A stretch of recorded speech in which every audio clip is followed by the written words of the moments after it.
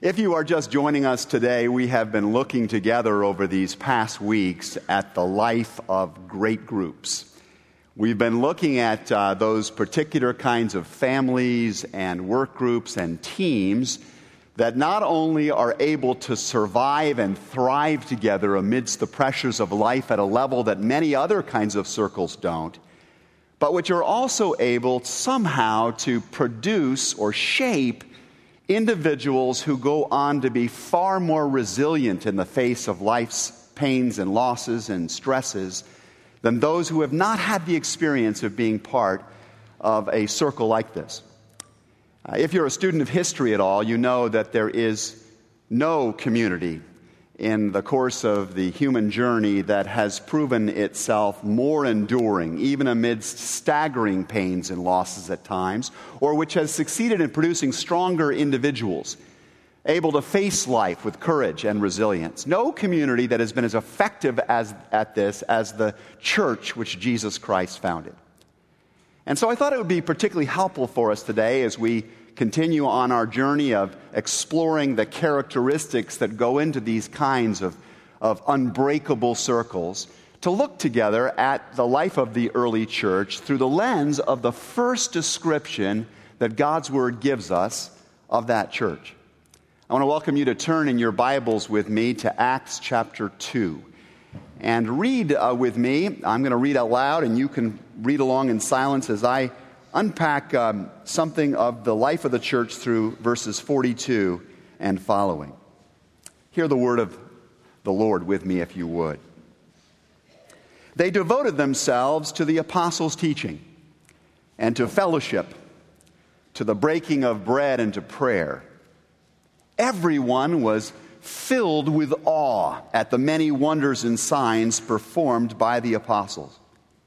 All the believers were together and had everything in common. They sold property and possessions to give to anyone who had need. And every day they continued to meet together in the temple courts. They broke bread in their homes and ate together with glad and sincere hearts, praising God and enjoying the favor of all the people. And the Lord added to their number daily those who were being saved.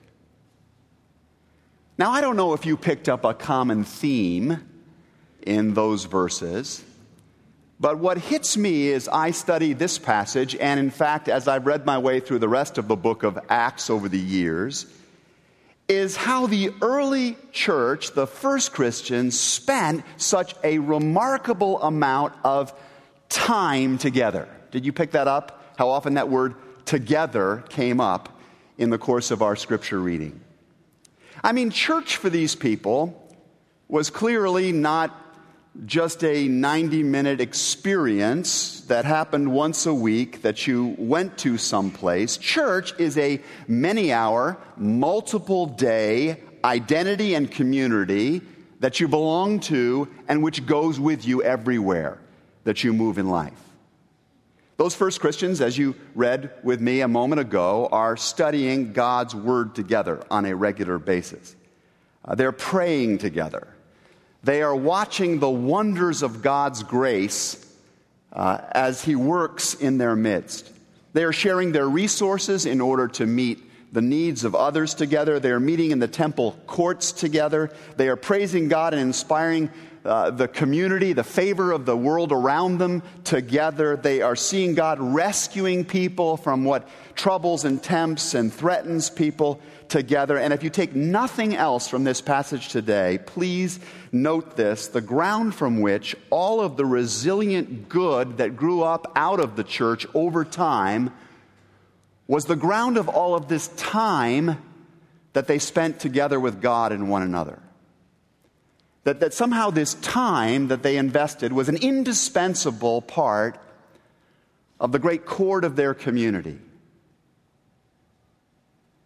Now, I want to make a confession to you today, and this is not something which I've said before, but for a lot of years in my own journey as a follower of Jesus Christ, I have often felt at certain moments that something was missing for me. Even as a pastor, there have been these times when I have felt like just something about the Christian life and experience was for me not as satisfying as I'd heard it was supposed to be, and as I was even teaching other people it was supposed to be. That became an even more acute experience for me when I came to a big church. When I moved from an environment where I pretty much knew everybody's name and a lot of their stories, and was at most of the hospital bedsides and experienced life in a more intimate way with them. But I found myself over time in my church experience wishing that I had deeper relationships. I had so many great experiences being part of the church. I continue to. I love to experience the power of God together, to watch His Word, shaping and touching my character and my life as I know it does all of us. It's been a joy to see our mission outreach changing lives for the good. But I secretly have wondered at times, where's the deep fellowship? Where's the profound sense of intimacy? Where's the deep togetherness that Christianity is supposed to be all about? I mean, I am around a lot of great people, a lot of the time. I'm aware, just at least dimly, of just the amazing stories that exist in the lives of so many people in our congregation. But I'm not forming relationships with people nearly as satisfying as I frankly had when I was younger in my journey in life.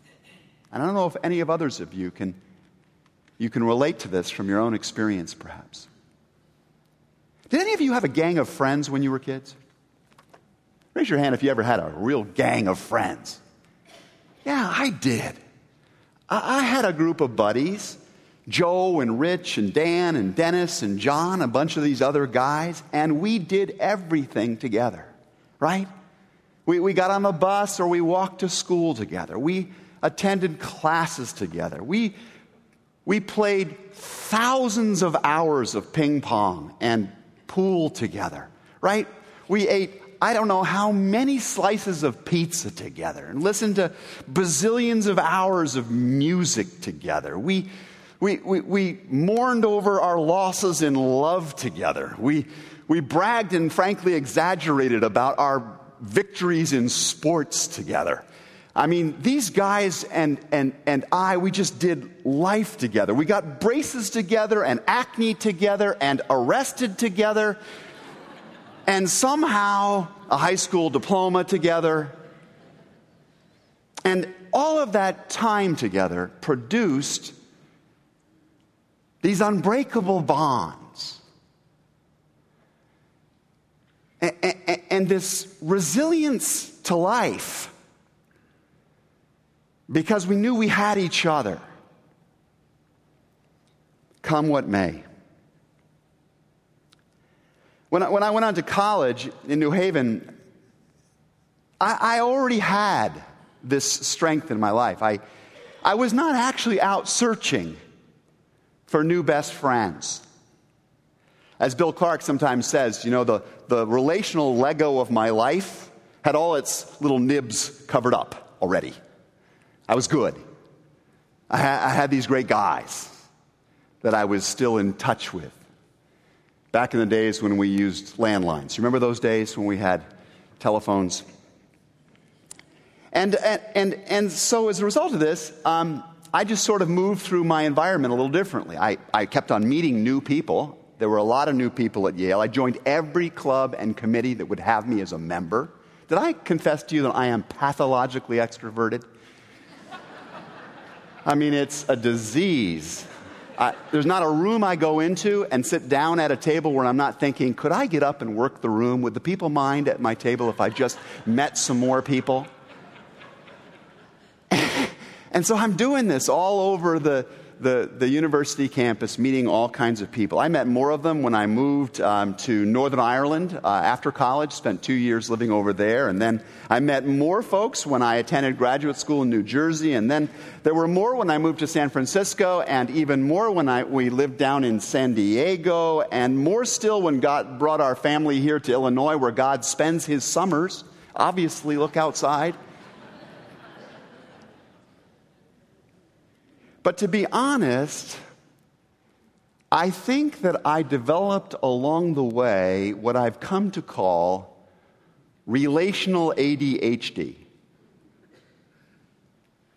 What I mean is that I'm hyperactive when it comes to the number of relationships I juggle. I'm really hyperactive in this respect. But there's a deficit when it comes to giving any of those relationships the sustained attention needed for them to become really deep, intimate, satisfying, life-giving relationships in the way that God has in mind. And sadly, as I've gone through my own journey in life, even those best friendships that I had, they just slipped away. Not entirely, but to a serious degree, because I've not been able to tend to them. And I feel sometimes today like my relational pool is an ocean wide and a puddle deep. And I've got a heart for lots and lots of people, but little time to actually meet with any of them. Do you understand this in your own experience in any way? Does this happen for other people too? I wonder if this condition was something of the backdrop to what the writer to the Hebrews was thinking when he wrote long ago, "Let us consider how we may spur one another on toward love and good deeds, not giving up meeting together." Not giving up meeting together as some are in the habit now of doing. Several months back, some couples in our church family invited Amy and me to go out for dinner with them, and the purpose was, I discovered when I got there, was to celebrate my birthday. I was the guest of honor. And I had been in a small group Bible study with several of these guys. I had not spent a lot of time, relatively speaking, with their spouses. And I thought, great. It's going to be good to get to know these folks better. Right? I mean, it's nice to have a few good friends in your advancing age. Right? So we went out for dinner, and we had a marvelous time. Several days later, I mean just a few days later, we got another invitation to get together with this very same set of couples, and I thought, wow, we're going to see those same people again? I mean, there are a lot of other people out there. We're going to see the same ones? So soon? But off we went, and it was another terrific time together. And this time the conversation went even deeper, and the vulnerability of the storytelling got even more intimate, and the conversation was really significant this time. And then before I knew it, the wives were starting to get together for lunch. And then they joined a class, and they were going out now in the evenings to these classes together, and I was meeting together on Fridays with some of these guys, and one weekend, not that long ago, we had dinner together on Friday night, lunch together on Saturday, and dinner together again on Sunday night. And I'm thinking, secretly, gosh, this is out of control. I mean, I have got a lot of different people that would like to be on my calendar, or that I would like to have on my calendar. I've got all of these activities and all of these events that can't get on the schedule because I'm spending all this time with these people. Do they not get how busy I am? Do they not understand how many friendships I need to be juggling? And then I figured it out. These people were not interested in just being friends. They were interested in being church. like we read about in the book of Acts. They were interested in building the kind of deep relationship with a set of people that would enable them to face anything in life.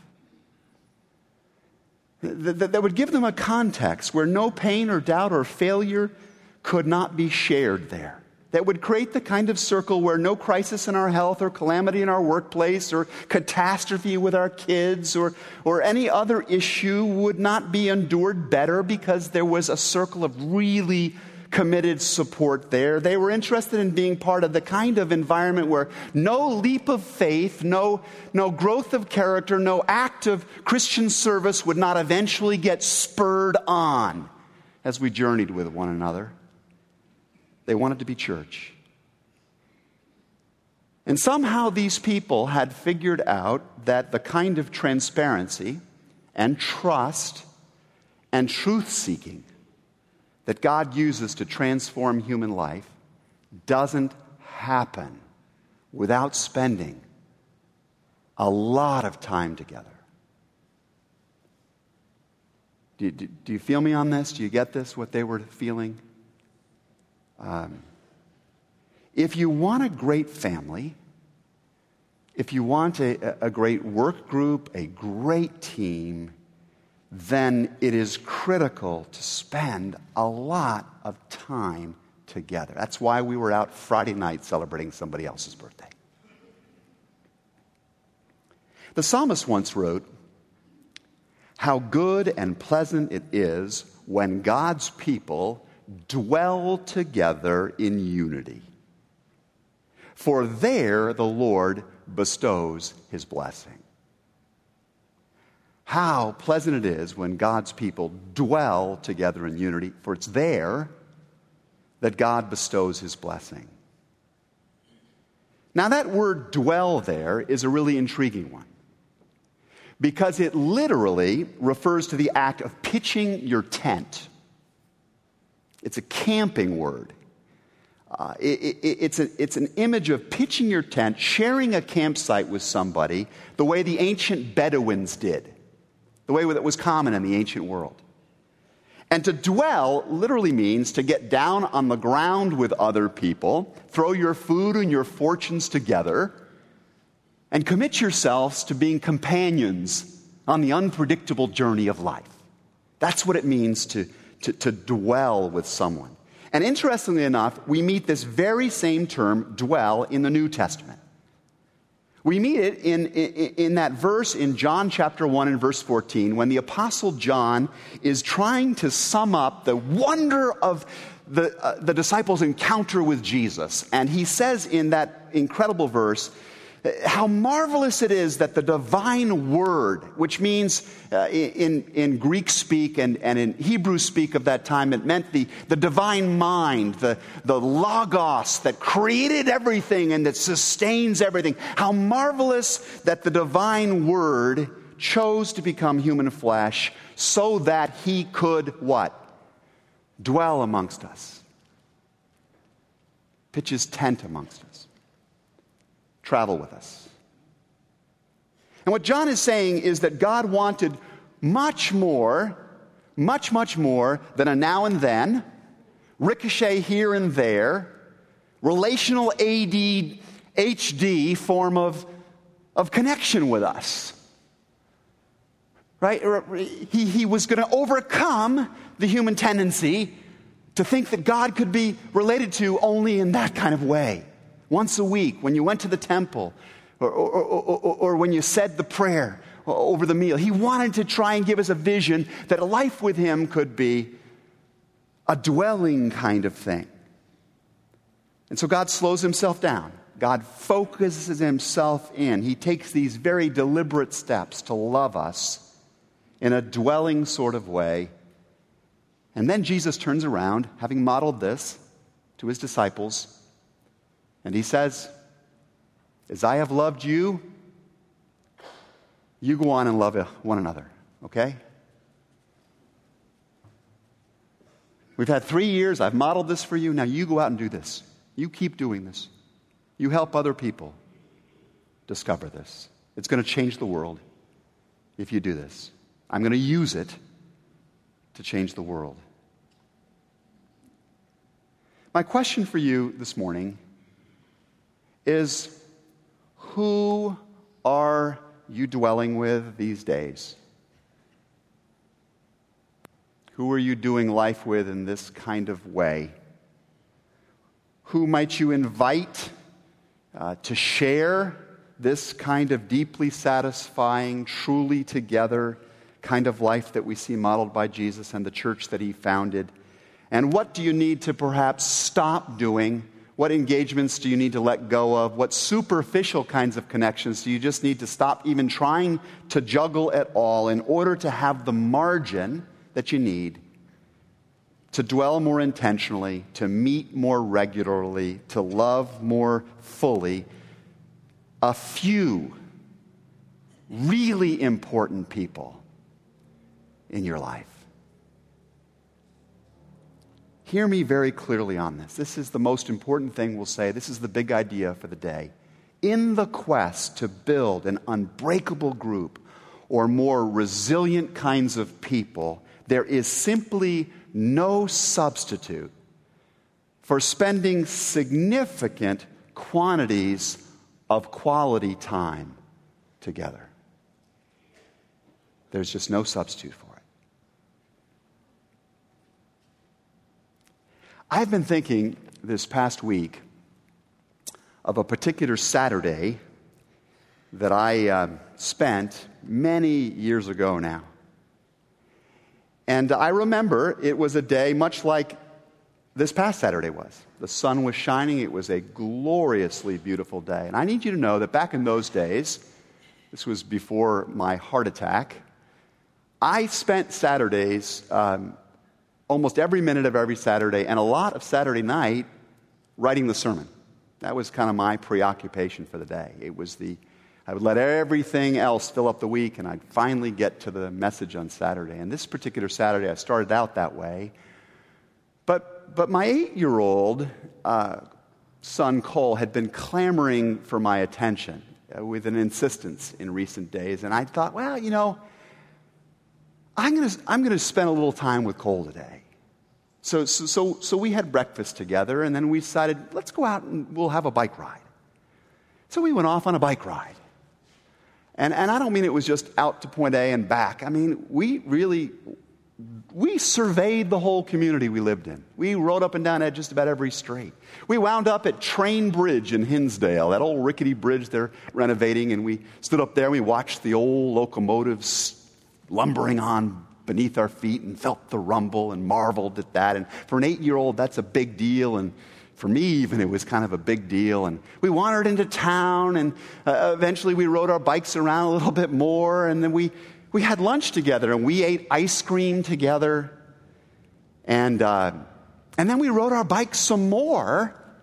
And then we laid down, we came home and we laid down in the grass in our backyard, and we stared up at the sky, and we picked out animals and other shapes in the cloud formations, and we talked about those things.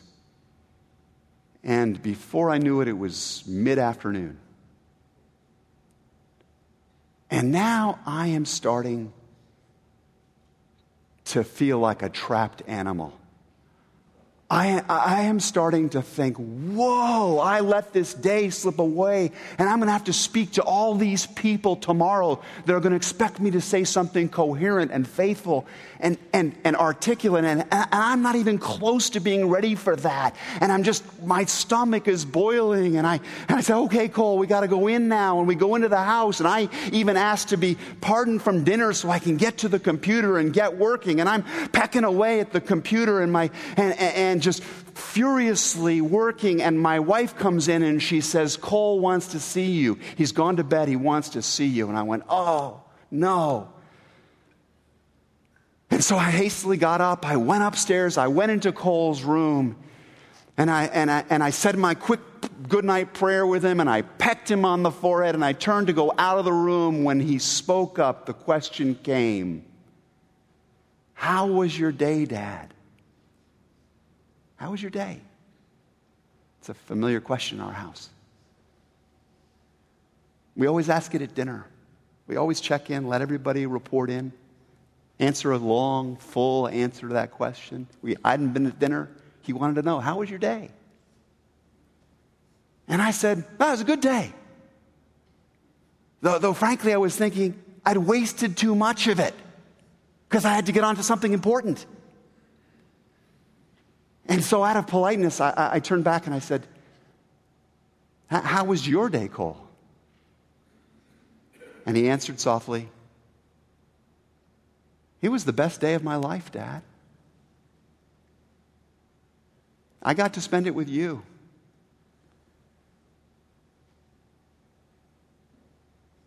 That 8-year-old is 18 now, 6'2" tall.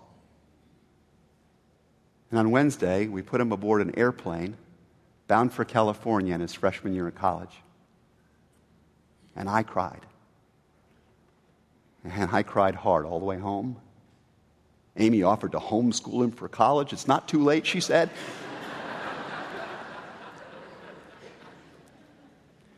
But I did not cry because I didn't think he was ready for it. I didn't cry because I didn't think he could handle it. Because by God's grace, my son Cole, like our other boys, Rush and Reed too, he's had the benefit of spiritually rich, best friendships. And through our youth ministry, he's been a member of multiple phenomenal small groups. He has known the benefit of weekly worship in a wonderful church near you. And he's been part of a household that did make family meals a huge priority, and checking in with each other and praying there a big priority. He's been in all of these different blessed circles whose commitment to one another was real, that provided real encouragement to one another, and where communication happened. 3 of the critical strands, the secrets to resilience: commitment, encouragement, communication. He's been part of a place where those things happened, not perfectly, but regularly enough. And God has used all of these things to make my boys, that son, a resilient, courageous young Christian person. But you know what? I still wish I had had more of those Saturdays. I don't know how to put a price tag on Saturdays like that. I wish I had managed more often to overcome the pull of my ADHD life and really dwell even more with my family, with a few very deep friends, with God Himself. And I pray for the power and I ask for the focus to do it even more in the days ahead. And I hope you will join me. If the Holy Spirit may be stirring you likewise, I hope you'll join me. Because this time together, even now, this time together that we spend, it's not an empty ritual. It's not just a social convention. This time together that we spend is a major strand of what our glorious God uses to make us truly unbreakable. Please pray with me.